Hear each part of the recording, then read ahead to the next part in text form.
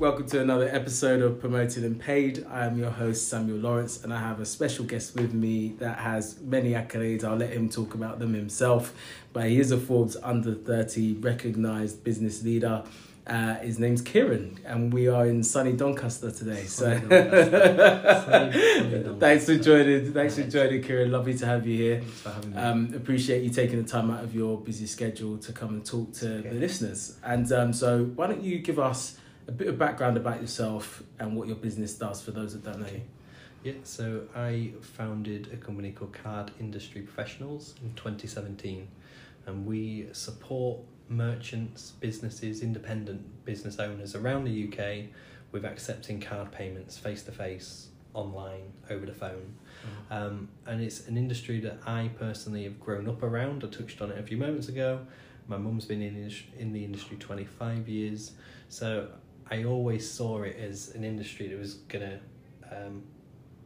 be innovative continually. Yeah. The cash was going to decline, card payments are going to increase, new products will come out, new technology will come out for payments. Like when I was leaving secondary school, it was, around the time of the launch of an iPhone, and all of a sudden you had this touchscreen device. And I was thinking, well, that's got to play a part in payments over the next couple of decades. So it's going to become more prevalent.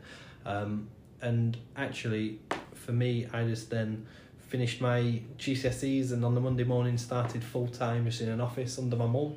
She was like, well, you can come in and start working on the paperwork and the customer support. Yeah. And that was great for me to actually see, well, what do you need to do in this industry? There's a lot of regulation. So there's, your ID documents and your banking documents, your anti-money laundering and checking of the actual merchants that we're going to provide a facility to.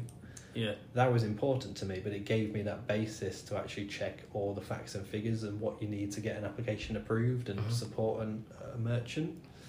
I went back to college, and that was then again at a time like, do you go to university? Do you do law? Do you do history? Yeah. What do you want to do? And it wasn't right for me. So I continued into more of a sales role in the industry, field sales and a bit of telesales. When I finished college. I got a bit of, so I'd taken what I already knew from growing up about the competition, about the products, about the terminology.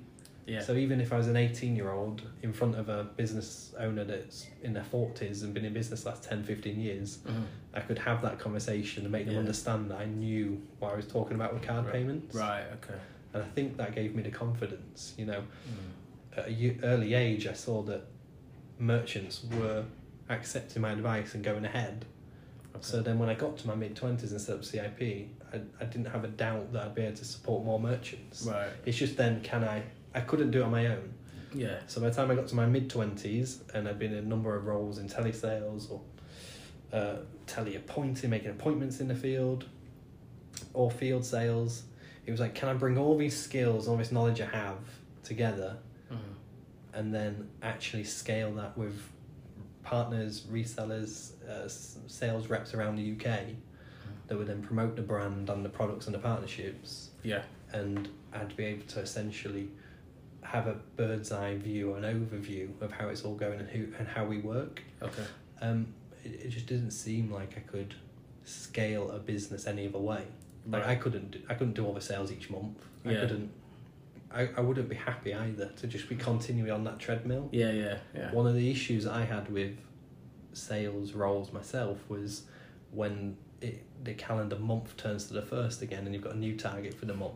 You start from zero. Yeah, exactly. It's really tricky. It's a real difficult mentality, and I'm really, we've got some fantastic sales reps that work with CIP that are month in, month out pushing themselves, and they like that.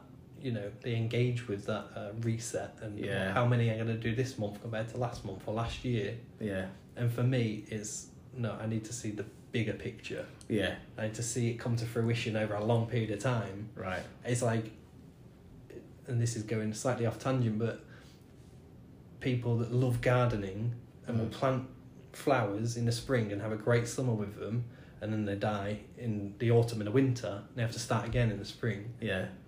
for me, I'm not a garden person because that would that'd infuriate me to spend that time and then it's gone. Just know it's gone. It's like I want something where the garden will be there forever. So let's do something with hedging that's there, or evergreens that'll be there forever. And it's so funny because whenever I'm talking to my organisation and things, and one of the things we all agree on globally is that there must be something wrong with us to have been in sales for as long as we have. Because the mentality it takes. I have a family member that is talking about going into sales, and what he said to me is, what attributes do you need to have? What kind of character do you need to have? I said, you need to be a hungry hunter and you don't understand no. And you need to be able to make 100 calls knowing that only 10% of them will say yes, but be equally happy and enthusiastic on every single call. And he was like, oh, that's a bit strange, isn't it? You have to be able to accept that. That ties in well with my own story. So with CIP then, 2017, founded a company. By the summer of 2018, 1 year later, I'd built a brand. And I'd started a company. You don't need a lot of money. It was social media pages, and it was using Fiverr to get a logo. Right.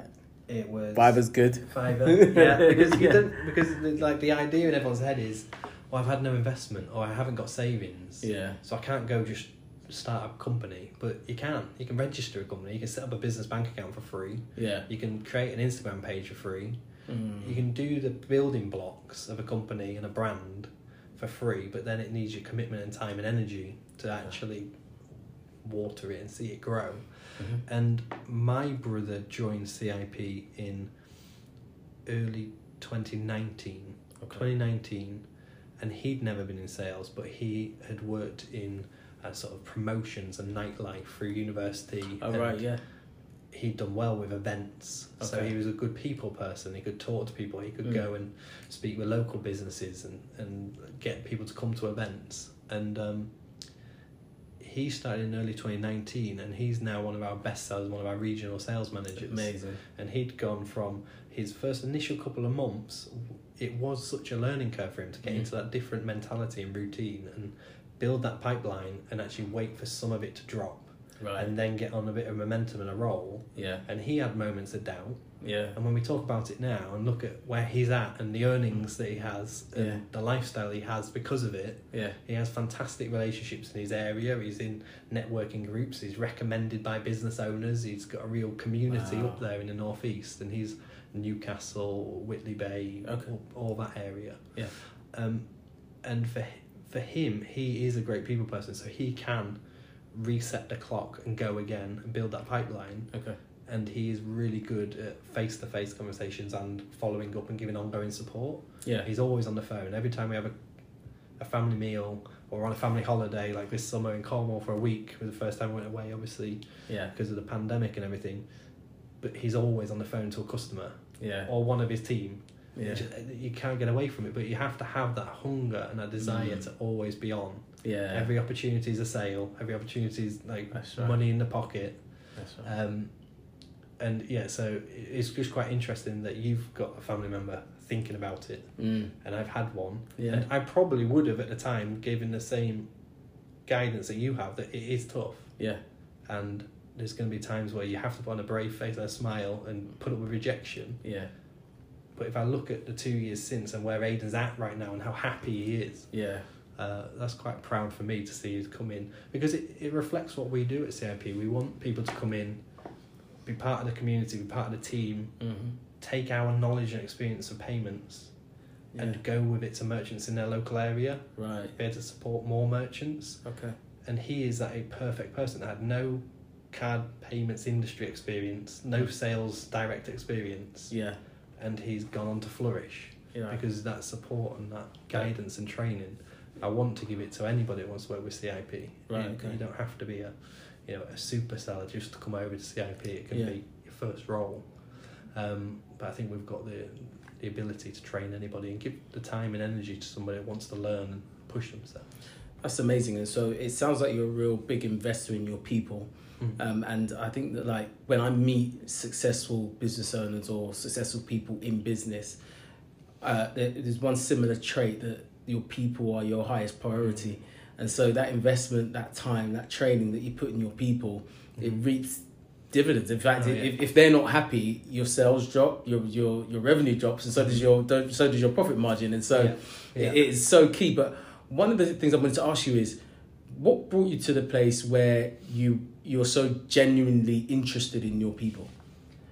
There's probably a couple of influences. One being my mum. So even though I worked under her like at 16 on a team, or I'd work in companies with a sales role that she was like a head of operations for, worked with a core team of people. Every time I chat to them, not with my mum there, they'd be like, "Oh, she's great. She really helps me. She gets me. She's understanding. She doesn't push. She's not super strict in terms of the way that you'd feel like under pressure all the time. It's allow people to flourish and grow." And often what I always saw as well, and it's true to this day, is the people she goes on to mentor and are under her that she brings on, often from no experience, would come in the team, and they were always the first to get promoted and come out of the team. Right. So they'd always go into different areas of the business, so it's marketing or training, or become a director of one of the departments. Because of that growth and that confidence that she instilled in them. And that sort of came into me as like, well, I want to treat all the employees of CIP like that. Okay. I want them to be on a journey with us. I don't want them to come in and resent work. Yeah. And then probably was then the experience I had when I worked for companies in our industry, or other companies that were slightly more corporate, is how cold it was to the individual. Like even to the extent where they're monitoring the time you go to the toilet, or monitoring your lunch break, or you were 2 minutes late in traffic, so you need to fill out this form and say why you were 2 minutes late and sign it and sit together at the end of the day for 2 minutes. And it's just like, to me it was ridiculous that we even lived in those times, and you felt more like a robot than a person. So between the influence of how my mum did it and how I didn't like being treated, I'm trying to make sure that everybody, whether they're employee, a sales rep in the field, somebody right down on the South Coast or over in Northern Ireland, they'll get the same attention and support from us, and feel as engaged with the brand and us as a team, because it is, my mum's our operations director now. Okay. John's our sales director. There's myself as founder. We're all very approachable people, and we champion the relationships over just the sales figures. Yeah. Obviously, we want to continue growing and scaling and feeding back into the business growth. Yeah. But it's all about the community. A bit more about the community, not just the pound. Yeah, because there's loads of things you can do where you, maybe on paper, it doesn't look like the best return of investment straight away. Often, like next week, although we're opening our new office on Monday, we're having a bit of a grand opening on Wednesday. Thursday, we're at a day with partners at the races and a Christmas meal with lots of sellers from around the UK.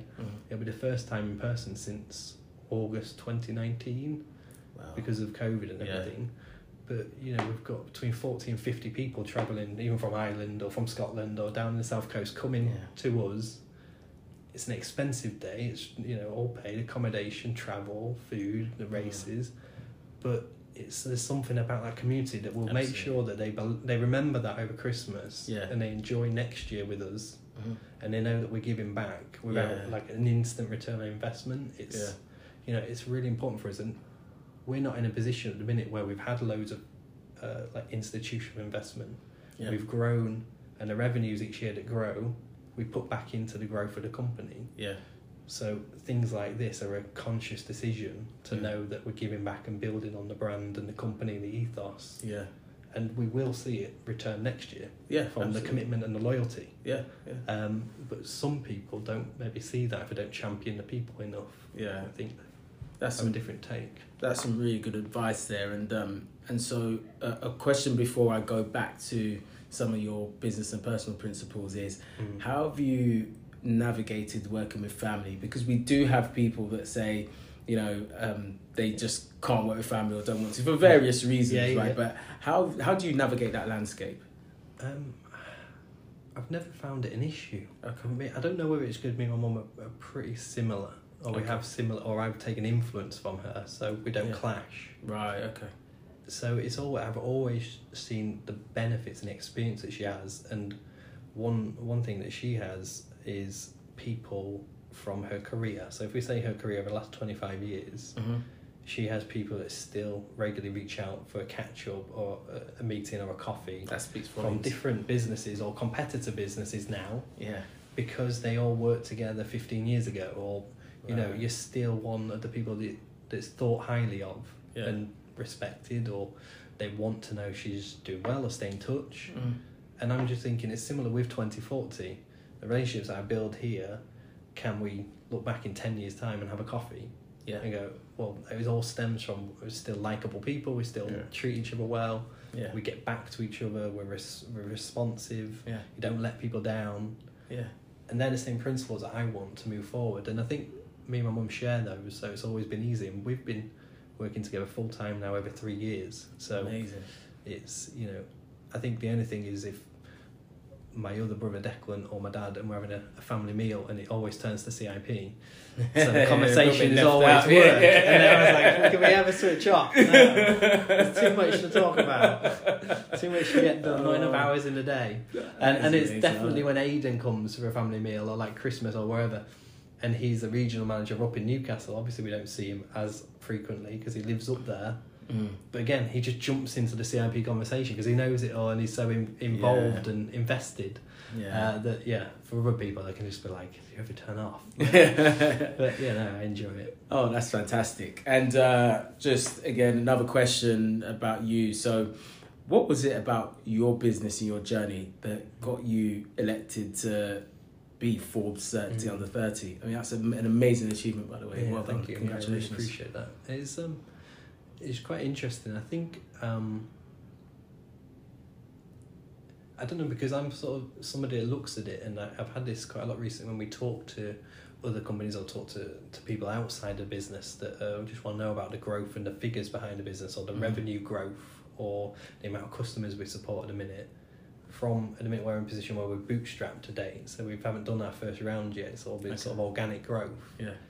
There's always that, well, that's impressive, or that's really good. And I sort of look at it as like, well, I'm still just on the early stage of a journey. So we're doing well and we're growing, but I can see a completely different vision a few years down the line. Right. And so I still feel like I'm on that path of just getting there. Yeah. And with Forbes, it was, I presume, the way that like bootstrapping to, you know, so many thousand customers and revenues in 7 figures, when we started at 0 4 years ago, it's just me.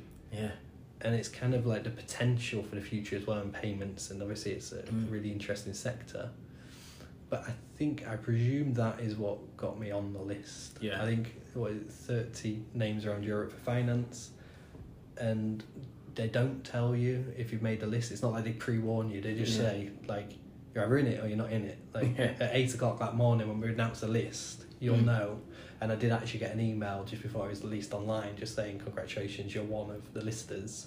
Amazing. But yeah, apart from that, you have no insight. It's like, they ask you more questions, they ask you for things, they say that you're under consideration, they're talking.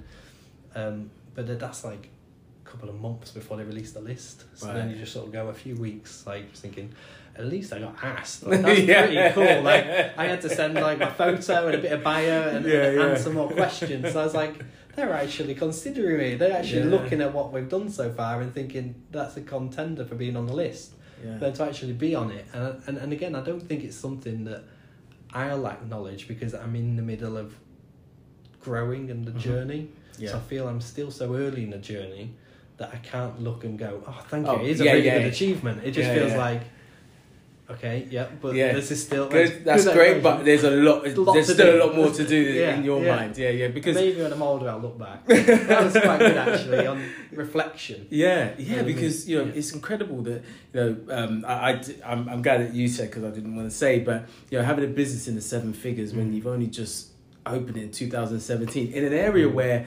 and nobody actually knows this, but I actually went to, I think is it in Ingenico or something like that? Ingenico. Yes, Ingenico.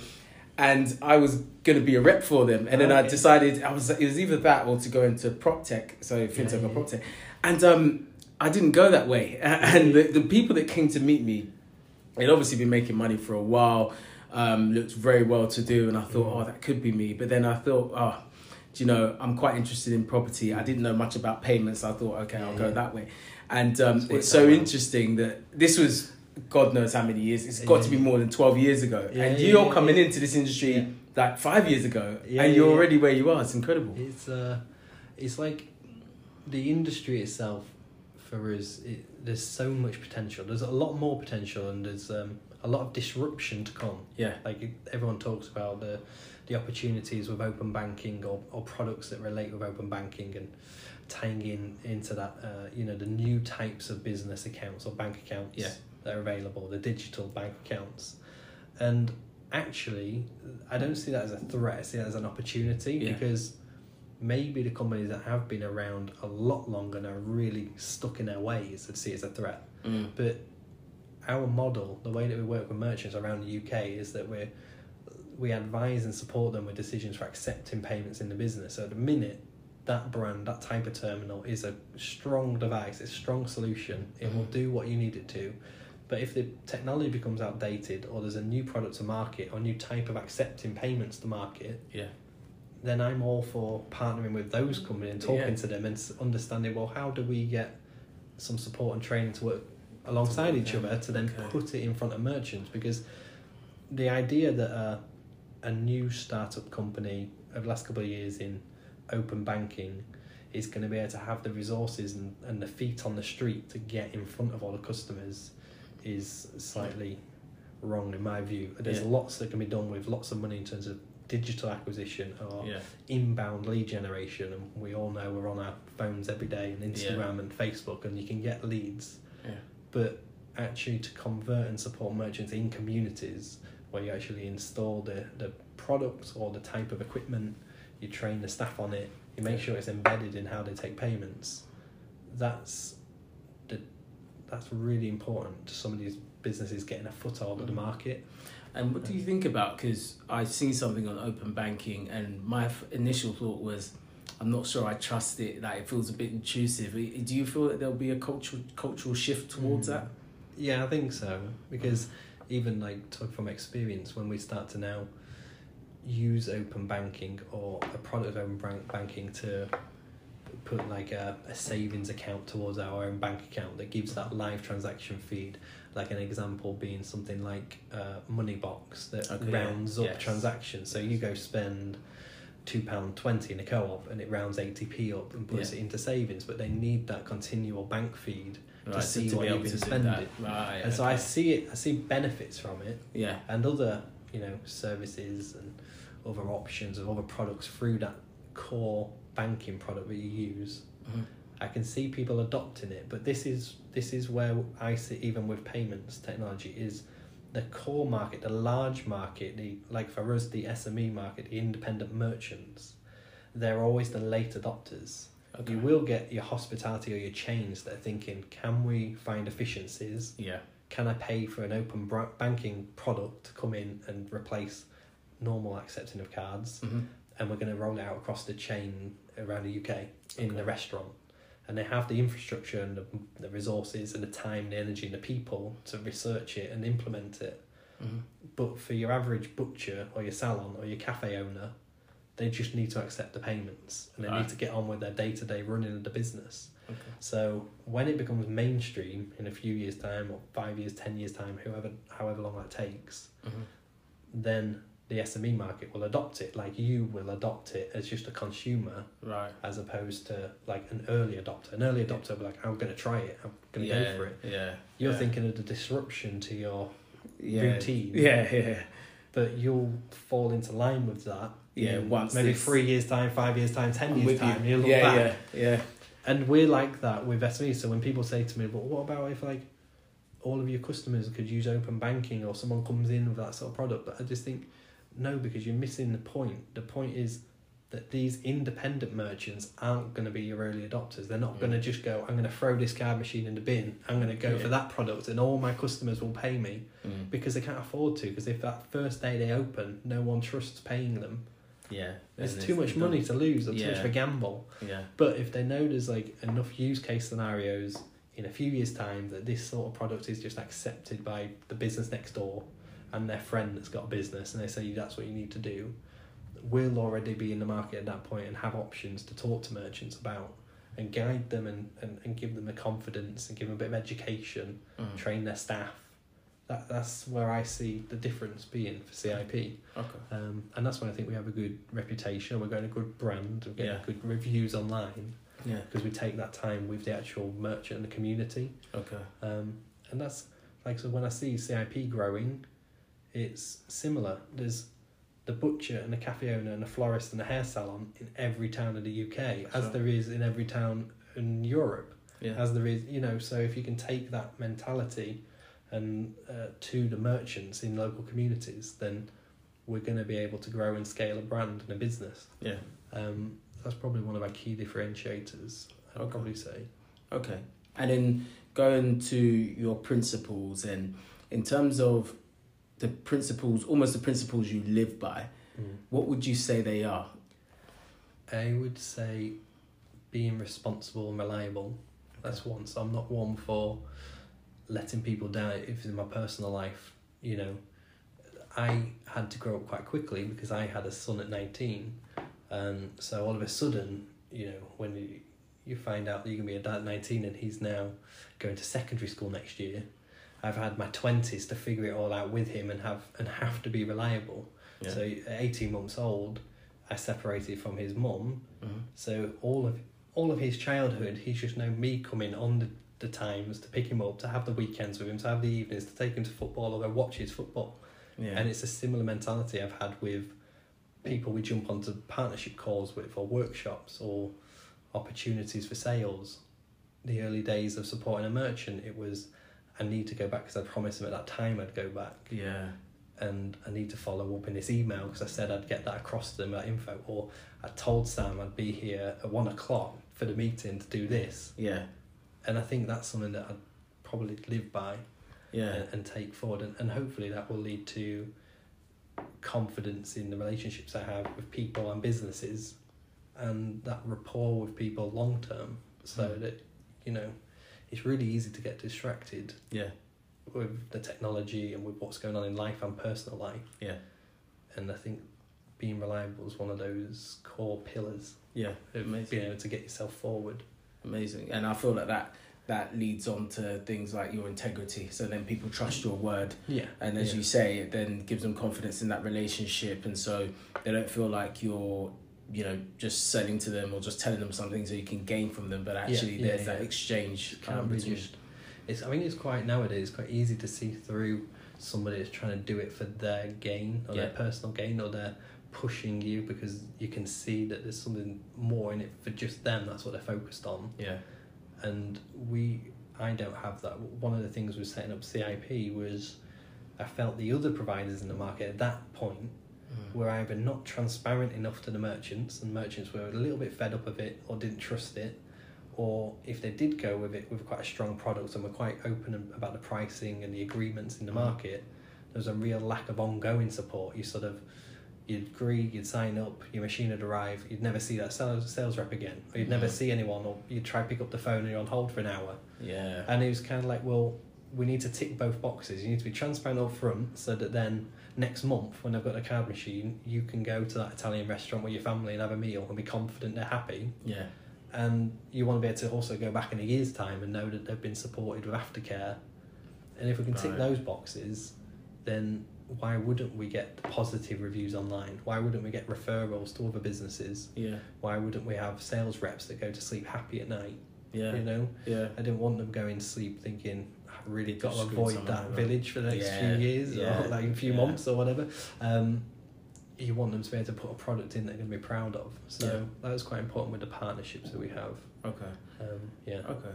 And so what advice would you give to anyone that is saying, I have a entrepreneurship bone in my body and I want to explore that? What advice would you give them if they wanted to start out? My advice would be definitely to go for it if they do have that desire. And I think they'll know if they could put up with it. Don't do it if you feel that in 6 months' time, if you're not a millionaire, you're going to be really upset and panicking, trouble at home, and you're going to have to go get another job. Yeah.